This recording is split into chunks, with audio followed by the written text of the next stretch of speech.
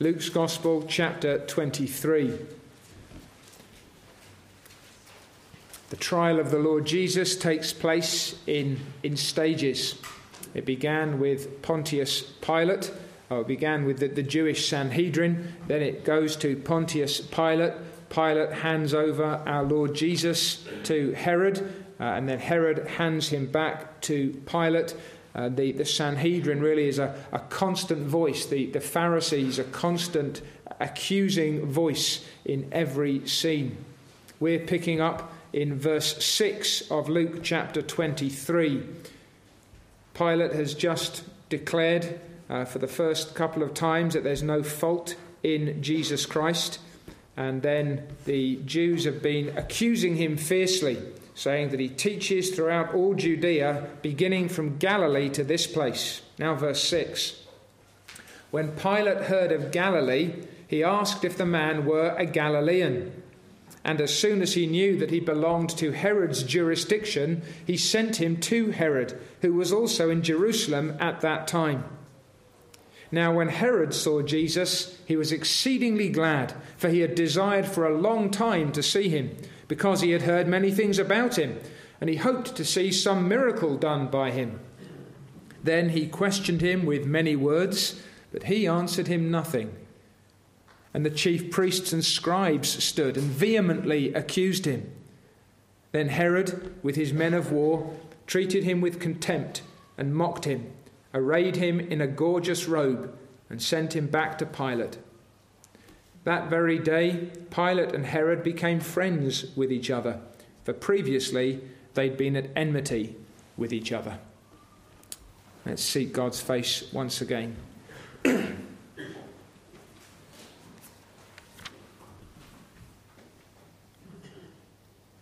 Once more, O King of all, we come to you, to the God who reigns on high, to the Lord enthroned above every throne, to the one who sits in heaven itself, in light unapproachable and full of glory. From you, O God, your Son came forth. To us and for us he has come. Help us now to understand again the dignity, the integrity, the beauty of our King, to know him, to love him, to trust him, to serve him. In Jesus' name, amen.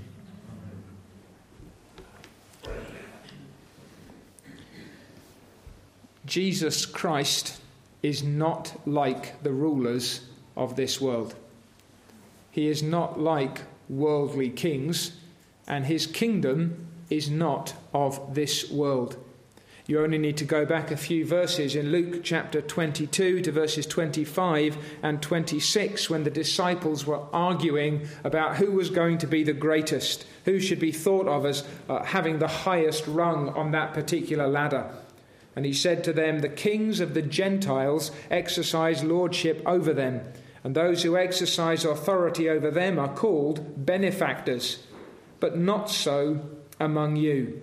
On the contrary, he who is greatest among you, let him be as the younger, and he who governs as he who serves.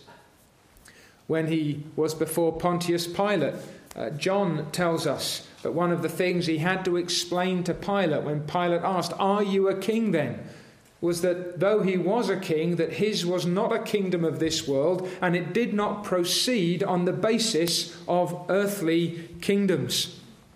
And you could really have no starker contrast between Christ our King and the kings of this world, between the kingdom of God and the kingdoms of earth, than the Lord Jesus standing here before this king Herod Antipas, called elsewhere that fox.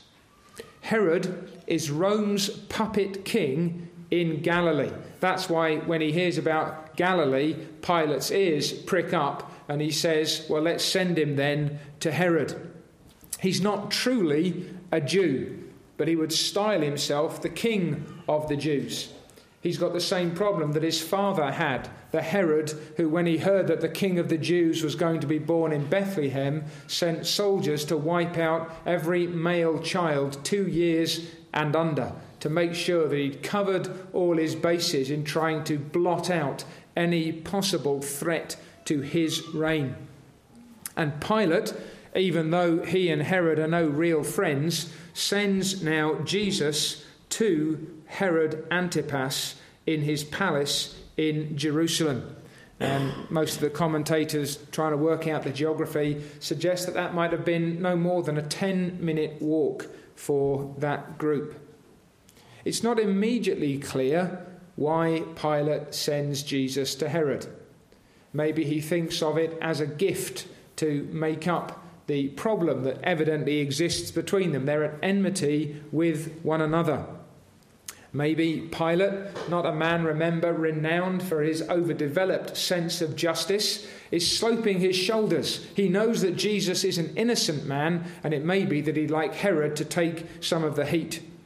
Either way, this is bureaucracy at its finest. Anybody who's ever tried to get some kind of final and clear judgment out of a government department will know what it's like to receive a letter that says, "Thank you for your correspondence, we've passed you on to another department." And then to get a letter from that department, your issue raises questions that belong to another department. It's the pillar to post kind of mentality that seems to be dominating here. Now, Herod's in Jerusalem because he wants to play the Jew. He's not really a Jew, and the Jews know that he's not really a Jew. So going up to Jerusalem for Passover is a good way for Herod to try and display his credentials.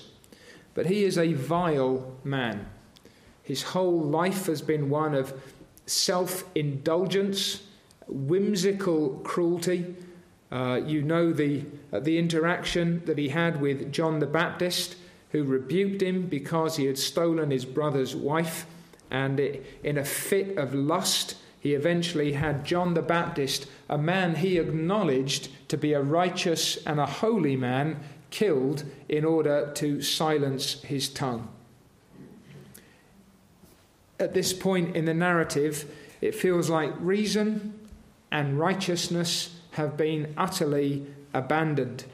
It's now a catalogue of injustices. The trial has become more of a game, and Pilate and Herod are playing with the life of Jesus of Nazareth. And I want us to look then at the two kings who deal with each other in these few verses. A curious king, Herod, and a confident king, Christ. A cruel king, Herod, and a compassionate king, Christ. And then a capricious king, an unreliable king, and a calm king, Christ Jesus. First of all, look at the curious and the confident kings. Herod is gleeful when he sees Jesus. He's exceedingly glad, verse 8. He's been wanting to see this man for a very long time. Now you can go back in Luke's own gospel to see some of that taking place. He's heard many things about him, Luke tells us. In chapter 9 of the same gospel, verses 7 to 9, Herod the Tetrarch heard of all that was done by Jesus. This is this same Herod. And he was perplexed, because it was said by some that John had risen from the dead, by some that Elijah had appeared, and by others that one of the old prophets had risen again. And Herod said, "Well, I've beheaded John, but who is this of whom I hear such things?" So he sought to see him. So it's been years that Herod has heard these stories about Jesus of Nazareth, and now he's got his chance. He also hoped to see some miracle. And again, Luke has already told us that this is a fairly typical outlook. This is a fairly typical demand. Even Satan himself, remember, said, "Throw yourself off the temple and so prove yourself to be the Son of God."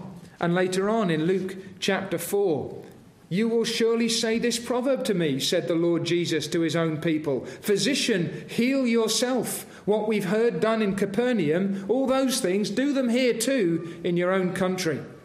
And he said, I say to you, no prophet is accepted in his own country. But I tell you truly, many widows were in Israel in the days of Elijah, and to none of them was Elijah sent except to Zarephath.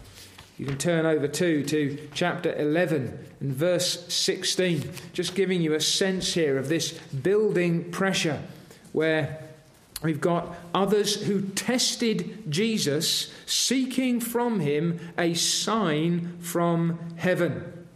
And in verse 29, he rebukes the crowd. This is an evil generation. It seeks a sign, and no sign will be given to it except the sign of Jonah the prophet. That's the atmosphere then in which the Lord Jesus has been conducting his ministry. And Herod is very much a man of his time and place. He is a mere sensation seeker.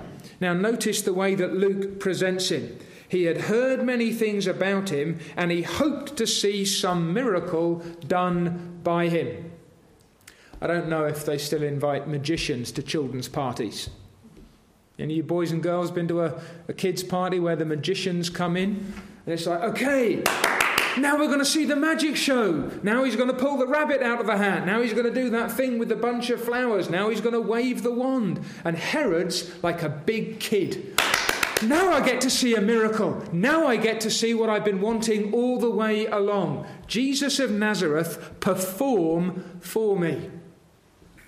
That's not faith. That's a frivolous fascination. Herod's got no real interest in Jesus as the Son of God. What Herod basically wants to see is something like a magic trick. Remember also what our Lord said when he told the story about the rich man and Lazarus. When the rich man demanded of Abraham, send Lazarus back from the dead to my brothers, because if he speaks to them, having returned from the dead, surely they'll believe. Jesus had said, if they do not hear Moses and the prophets, neither will they be persuaded, though one rise from the dead.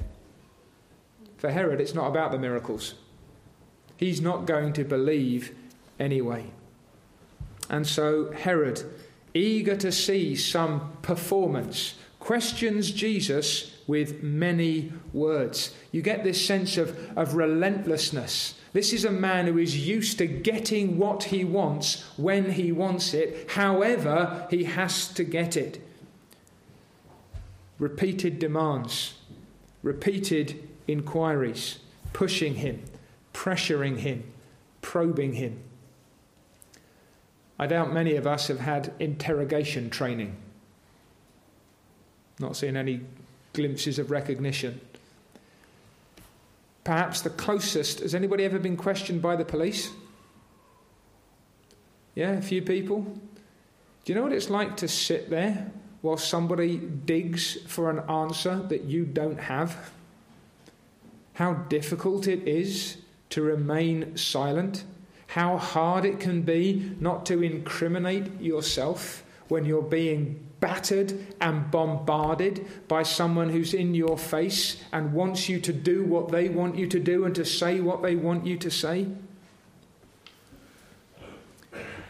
He answered him nothing. Again, there's a splendid silent dignity here about the Lord Jesus Christ, an exceptional self-control in the face of Herod's demands that Christ perform and that he say what he wants him to say and that he answer all his foolish and empty questions. Now, remember that the neediest beggars never needed to ask Christ. He willingly, quickly, readily, cheerfully bestowed a blessing upon those who came seeking healing for their bodies and mercy for their souls. So don't for one moment imagine here that Christ is withholding anything which Herod is in some way entitled to. But where the neediest beggar readily received what Christ was ready to give, the proudest king cannot demand that Jesus of Nazareth jump through a hoop for him, because that's what he wants. Herod's playing games. Jesus Christ is not. Herod wants the performing dog to jump through the hoop. The King of the Jews, in truth, will not stoop to play his petty games. And perhaps this is the moment at which distinctly, as a sheep before its shearers is silent. That's what's going on here. Herod wants to shear Jesus Christ. And as a sheep before its shearers is silent, so he opened not his mouth. I actually feel more sorry for Herod than for Christ, in one sense. Most people would want to be Herod, wouldn't they? The great man who's got everything that he wants. Who's the empty man here? Who's the troubled man here? Who's the unfulfilled man here? Who's the petty, searching man? Who's the slave to his own imaginations and lusts? It's not the man that we see in the dock. It's the man who's seated on a worldly throne. Herod is a despicable man, but he's also a man much to be pitied, because the true king is before him, and Herod sees him as not much more than a mere religious magician. You know people like Herod. Dangerously, you might be someone like Herod. There are lots of utterly godless people who are fascinated by religion. Fascinated even by true religion. There would be people who would be stunned if they spent perhaps just a few hours amongst us. The things that you do, the convictions that you have, the love that you show, the care that you take of one another, the bonds that bind you together. This is quite incredible. People, an anthropologist always wanting to do a study in religious fervour. I need to look at these people like animals almost. I need to work out what makes these people tick, because this just isn't normal. But is there any real appetite to know the God whom we serve? Is there any real hunger and thirst after righteousness? Is there any delight in the person and the work of the Lord Jesus Christ? You see, it's not enough for you to sit here this morning curious about Jesus Christ, unless you are committed to him as a saviour. A little bit of interest in a splash of religion, a little bit of an intellectual study, even the sensation seeking. When are we going to see something spectacular? Maybe even when are we going to see the baptisms being done? Maybe people will come and say, what is it that the Spirit really does amongst you? What are you actually seeking this morning? Are you seeking a sign? Are you seeking a sensation? Or are you seeking the Saviour from your sins? My heart breaks because I can think of a woman who used to come here quite a lot and would go out saying, "Why, I felt so much better today." There is no evidence that she trusted Jesus to save her from her sins. But she'd come because she loved to feel better by a good sermon and some nice hymns and some kind people. Sensations and signs do not save us. It is Jesus, the King of Kings, who saves all who trust in him. And he stands confident before this curious king who's a slave to his own appetites and desires. That brings us to the contrast between a cruel king and a compassionate king. because these games aren't enough for the Pharisees. Remember, we've said theirs is a voice that keeps cropping up, and it's there in verse 10 again. The chief priests and scribes stood and vehemently accused him. You can imagine, can't you? Herod's playing these mind games with Jesus of Nazareth, or at least he thinks he is. I want to see a sign. I want to see a miracle. Tell me about this. Tell me about that. What are they saying? What are you doing? And the Pharisees are getting more and more wound up. And they begin vehemently to accuse him. Now, we've had this kind of thing back in verse 5. They were the more fierce, these vague accusations that are just the outflow of their angry hearts. He stirs up the people. He's teaching them stuff. It's so petty. We're not quite sure what they say. We just know here that they vehemently accused him. Again, it's passion over precision. It's just the force of their argument is all noise and spit and sweat. The louder they shout, the more they want to be heard.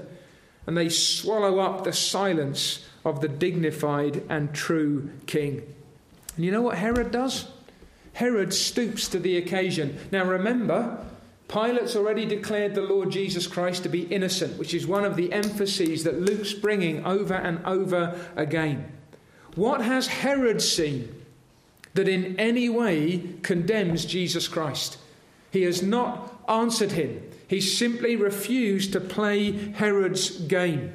Is Herod offended by Christ's royal dignity? After all, if you're used to bullying people with your anger and your lust and your demands, and you don't get your way, you know how angry that makes people. You try saying no to someone who's used to hearing yes, and you see how they're spitting chips before long. They're so, how dare, who do you think you are? Maybe that's Herod here. Maybe he's just got tired of the game. That's the kind of man he is.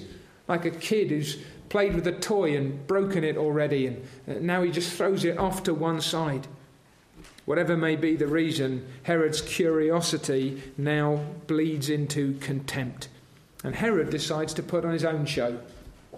The magician isn't performing.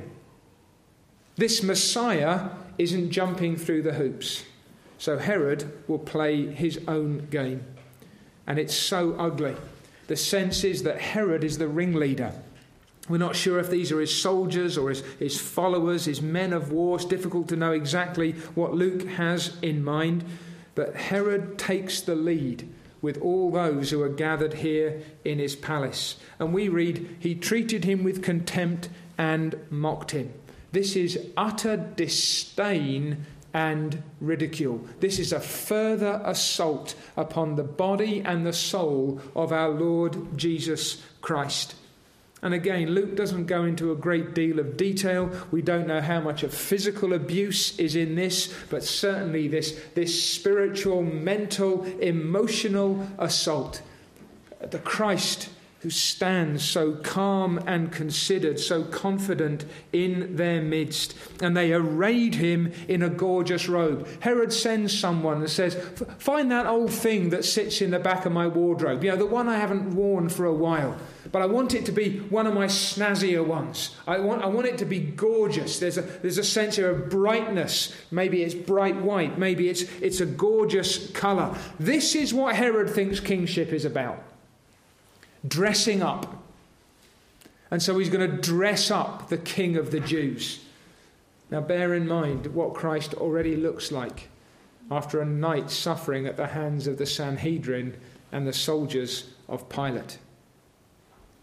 And this battered man who has stood before Herod in silent dignity, standing as a king while the other plays like one of the rulers of the world. He clothes him like a king and sends him back to Pilate.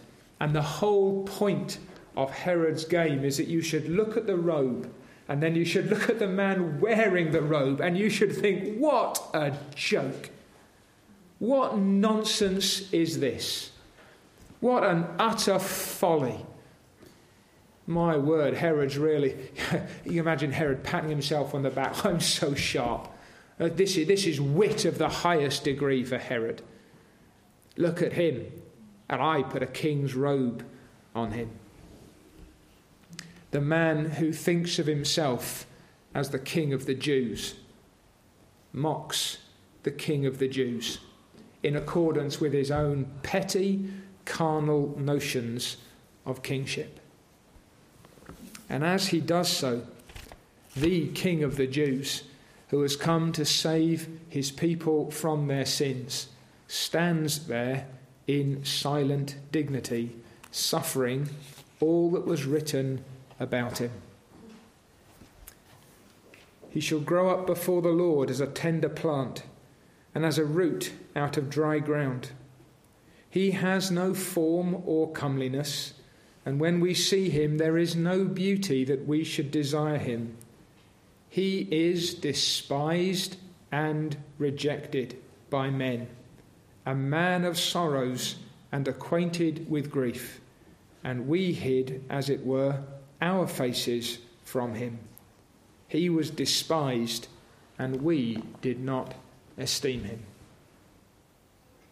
Remember his utter human aloneness at this point. And here he is with the Jews, with the Romans, now with Herod Antipas. And this, my friends, is for us.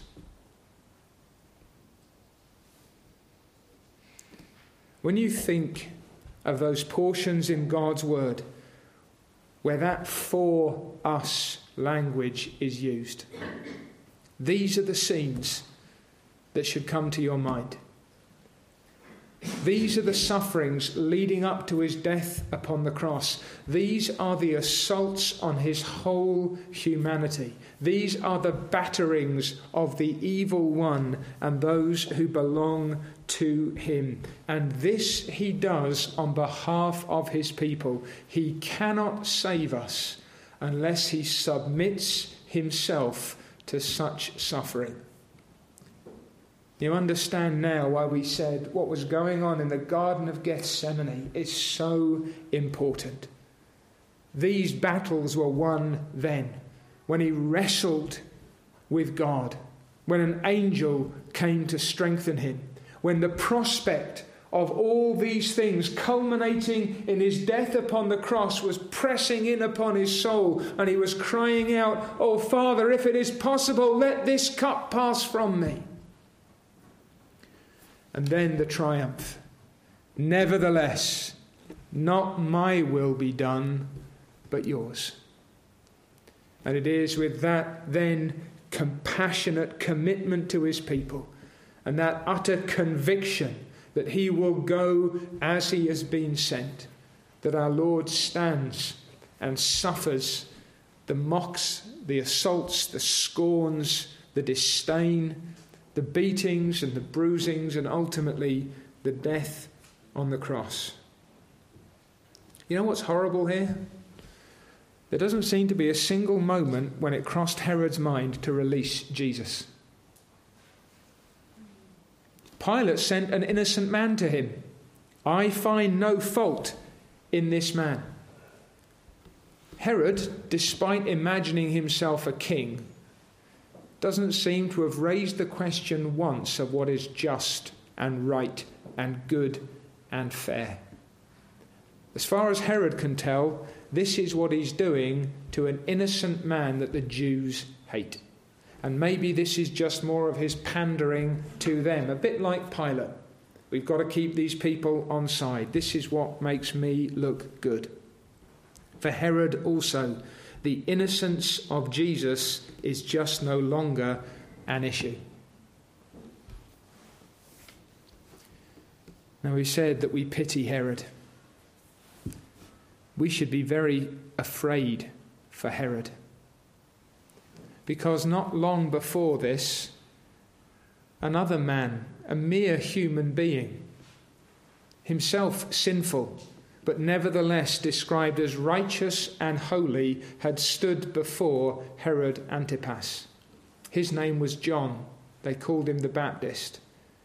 And Herod feared John because he was a just and a holy man.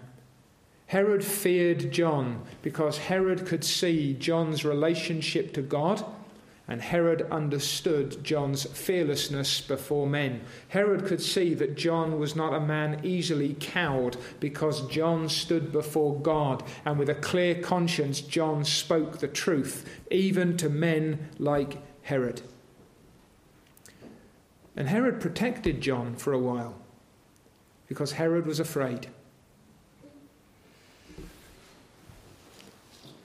Herod's conscience seems to have been utterly seared by the occasion with John. There came that time when Herodias had her daughter dance before this man, and Herod, inflamed with lust, said, "What do you want? Up to half my kingdom. Give me the head of John the Baptist on a plate." And Herod was disappointed, but he couldn't back down. So he sent, and they beheaded that man in prison, whom Christ describes as the greatest of men.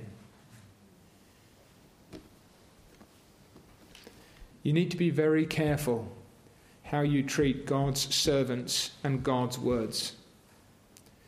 Because if you keep disdaining, if you keep dismissing, if you keep casting off, then your conscience is going to become harder and harder and harder.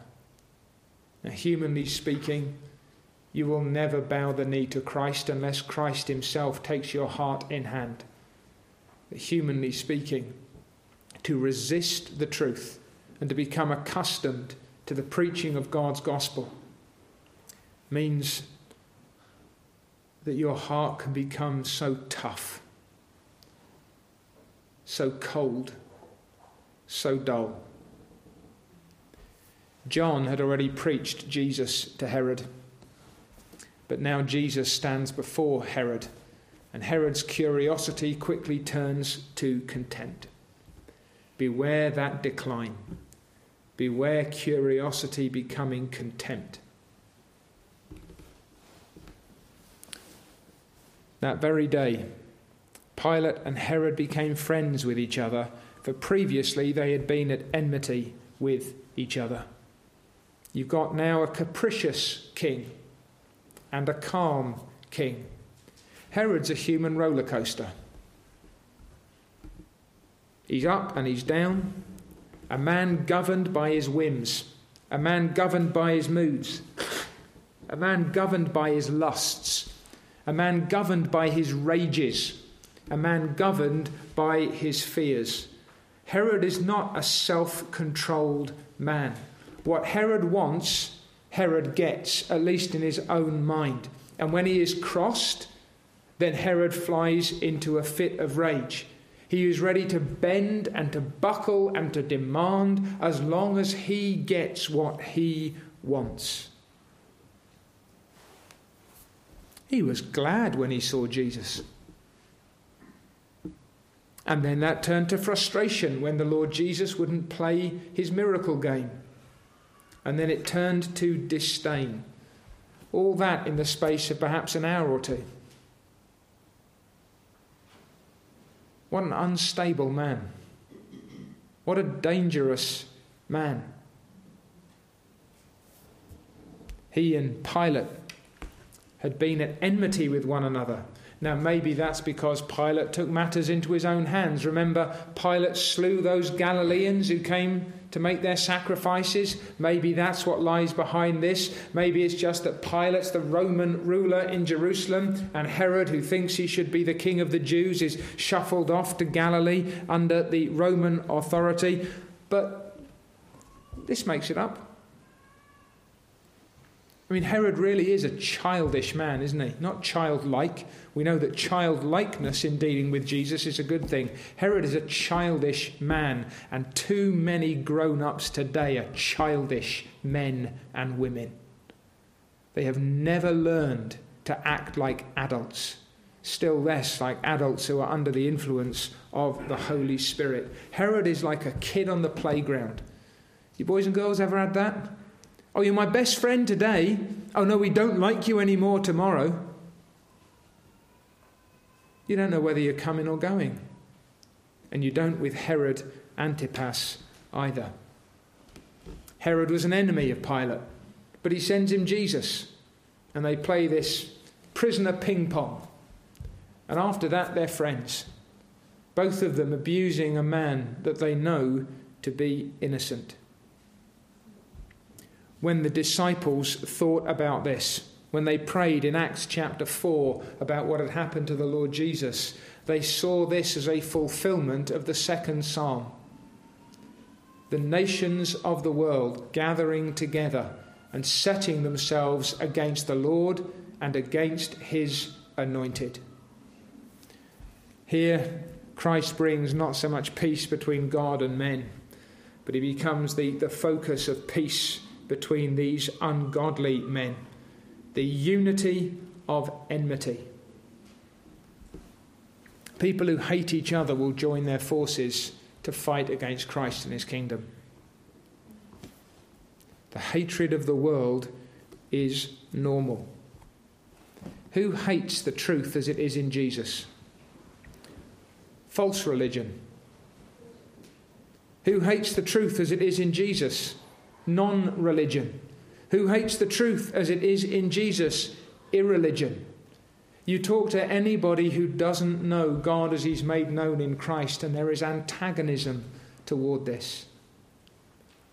We heard earlier of the kind of response when Christ comes first, and you've got a whole culture and families who say, but no, we come first. You see it when you've got the so-called new atheists, and they're attacking and they're assaulting and they're dismissing. You'll see it in school, you'll see it in your workplace, you'll see it in your family. If you hold fast to Christ, if you live as Christ, then it really, in one sense, doesn't matter what else others believe. It's what they don't believe, and it's what they won't believe that unites them against the truth. And in the midst of it all stands Jesus Christ. Some of the commentators describe him like a pawn on the chessboard, just being moved around by greater powers. Pilate pushes him over to Herod. Herod pushes him back to Pilate. The Jews shove him this way and this way. The Sanhedrin are bullying him back and forth. My friends, Christ is no pawn in some great game. Christ is the one who goes as it was written of him. Remember what he was like in the garden. Remember how he stands before Pilate. He declares his identity, I am, and they fall before him. Before Pilate, he says, if I were a king like the kings of this world, my followers would fight. But my kingdom is not of this world, and I don't play games like the kings of this world. Pilate says, don't you realize I have power over you? And the king responds, you could have no power unless it were given to you from above. You see, Christ knows who he is, and Christ knows what he is about. And compared to Herod, the human roller coaster, here is Christ, the divine rock. And he goes as it is written, and he goes as it is instructed. These traumatic events, and let's not imagine that they're not. People use that language so carelessly today, oh, they're so traumatic. This is traumatic. But it doesn't disturb the stability of a man who knows that God reigns in heaven. In the letter to the Hebrews, chapter 2, just to give you one example, just a beautiful way of phrasing some of these things. We see Jesus, who was made a little lower than the angels for the suffering of death, crowned with glory and honour, that he, by the grace of God, might taste death for everyone. For it was fitting for him, for whom are all things and by whom are all things, in bringing many sons to glory, to make the captain of their salvation perfect through sufferings. Jesus Christ knows that.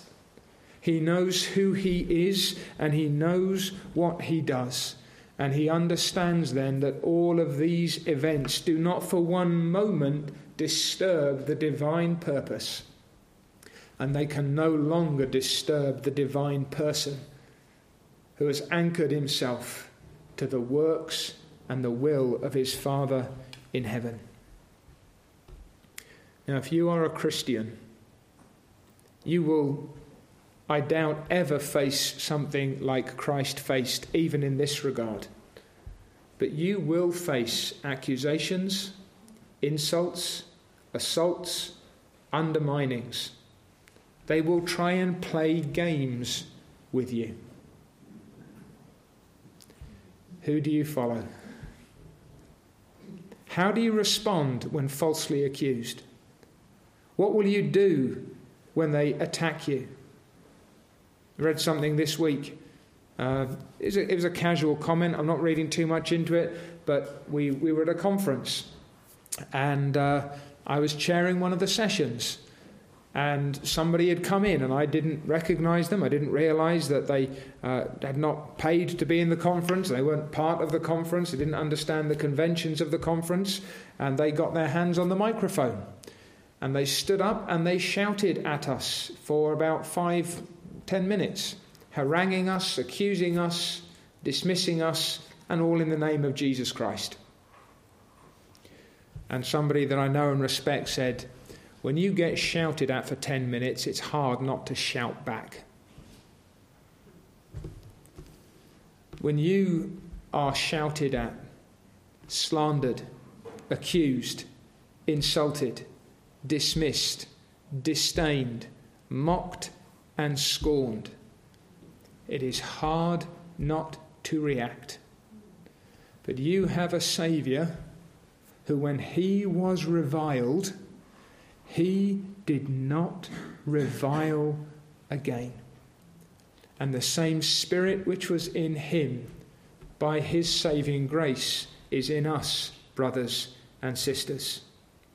That stately dignity, that unwavering intent, that face like a flint, has been revealed not just in Christ, but in many of his people down through the ages, who with calmness, with confidence, with compassion, have stood before their accusers, even their persecutors, even their killers, and have thought like Christ, have held their tongues like Christ, have, when necessary, spoken graciously like Christ,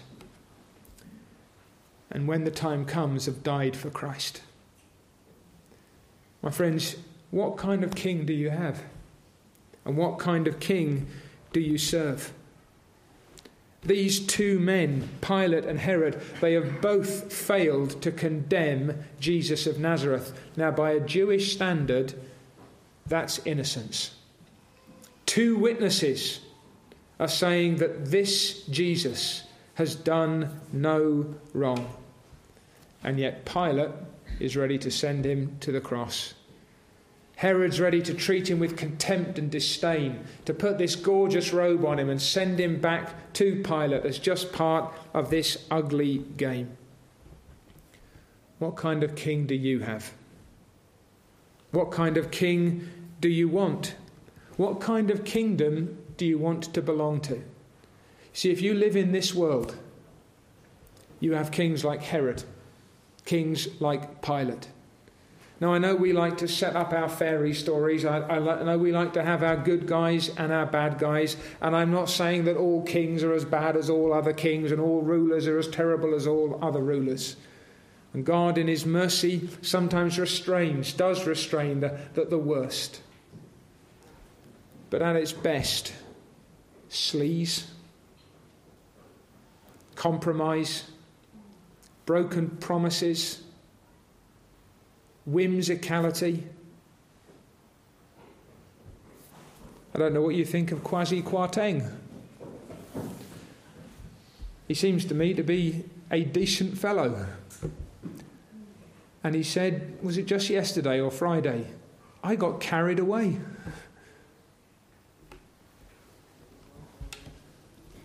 The Putins and the Stalins and the Hitlers?